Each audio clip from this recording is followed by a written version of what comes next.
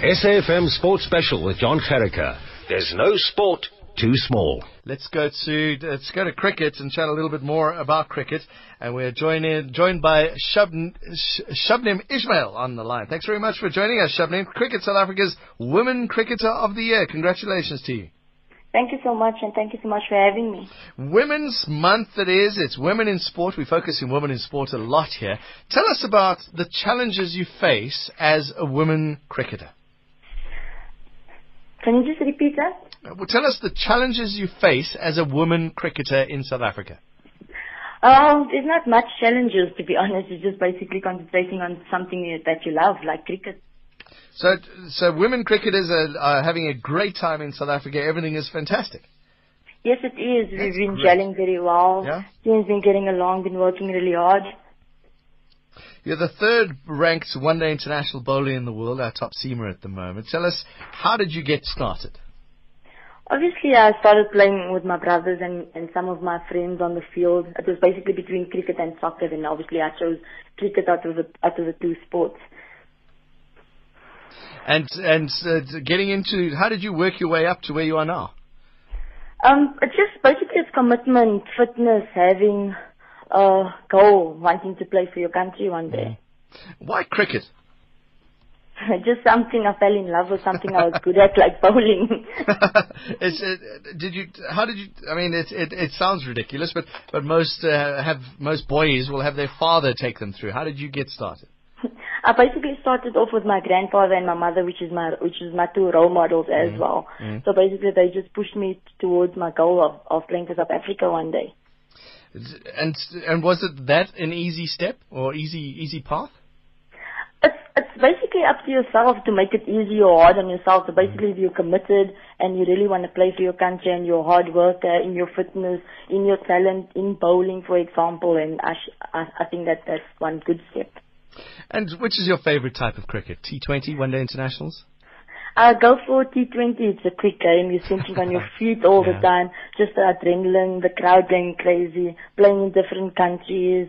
That's just one of my favorites is T20. That's strange. You talk to most cricketers and they'll say, no, we like tests. We like the long form of the game. It's a true test of cricket.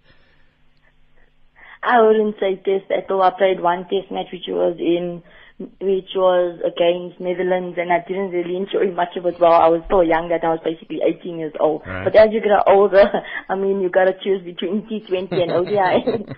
and I guess as a bowler, it must be quite hard on the body doing a test match, playing many days. Yes, it is. You have to start gymming. You have to gym every day. Your upper body needs to be strong. Your legs need to be strong just to carry you on the field. Now, tell me about this fantastic over you did at the Women's Provincial League against Northerns in April. 2 for 25, and then you took 7 for 17. That was the pitch was basically playing in the seamers luck. So there was a bit of cracks which I hit quite often, which got me to where I needed to be. And it was my last game for my provincial team as well, because I'm playing for Gauteng at the moment. So it was going off on a bang was actually good for me. You don't hear many cricketers admit that it was the pitch that helped them. It was obviously all in your technique, wasn't it? Yeah, it was. And what is your way forward now? You're still young, and so what's up? What is the rest of your career?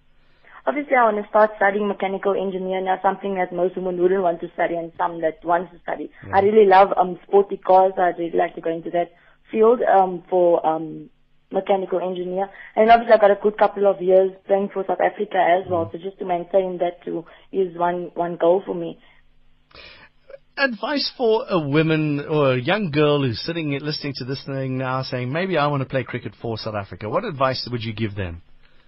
To be honest, I'd just say follow your dream, be committed, have a goal in hand, and obviously to keep kids active, start playing mini cricket, start playing tennis or whatever sport you like, but just be committed in all aspects of the game. When you say committed, what sort of commitment is it? Is it every day at the gym, every day in the bowling nets? It doesn't necessarily have to be. It's basically, I'd say working on my skill is one of my big goals, and then obviously being at the gym as well, and just doing the right things, basically staying away from all the bad things in life. You know what I mean? So just from there, it's just like staying active all the time in your career. What comes first, Shabnim? Is it staying away, or does the sport help you stay away from those bad things? To be honest, it's just the environment that you're in, just like sitting in meetings. First of all, when I started job, I was very scared of speaking. I wouldn't even want to go on TV or speak to anyone. So just being in a cricketing environment really brought me out of my shell. It brought me out of my comfort zone. So just being around that type of people and being active all the time makes you the person that you are today. Why did you make the move from the beautiful Western Cape up to Gauteng?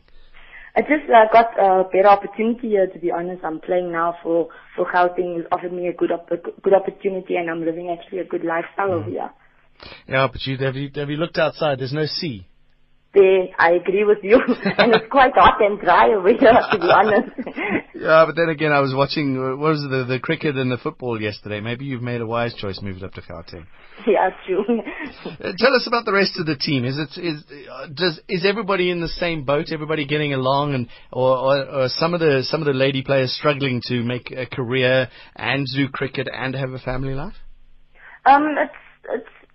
It's okay, to be honest. The team really gels very well. We help each other where we can, and just doing the two things together, where you're working and you're studying, or you're at school, or you're playing cricket. Just that's how you maintain your lifestyle. And a mechanical engineer, do you see yourself being a Formula One pit lady one day? I would really love to. Mom will probably kill me, so I'd rather work in the workshop and fix cars. I see. With the dedication you've put in, it sounds like you were going to be a mechanical engineer for a Formula One team. Hopefully. Shabnim, it's been good chatting to you. Thanks very much for joining us, and congratulations on your awards and all your appearances for South Africa as well. Thank you so much, and thank you for having me. Sure. Shabnim Ismail, CSA's Women's Cricketer of the Year. Third best ODI bowler in the world, South Africa's top seamer. She played a starring role in Western Province victory in the Women's Provincial League final against Northerns in April. Promising new ball bowler. She broke into the international side at 2007 at the age of only 18.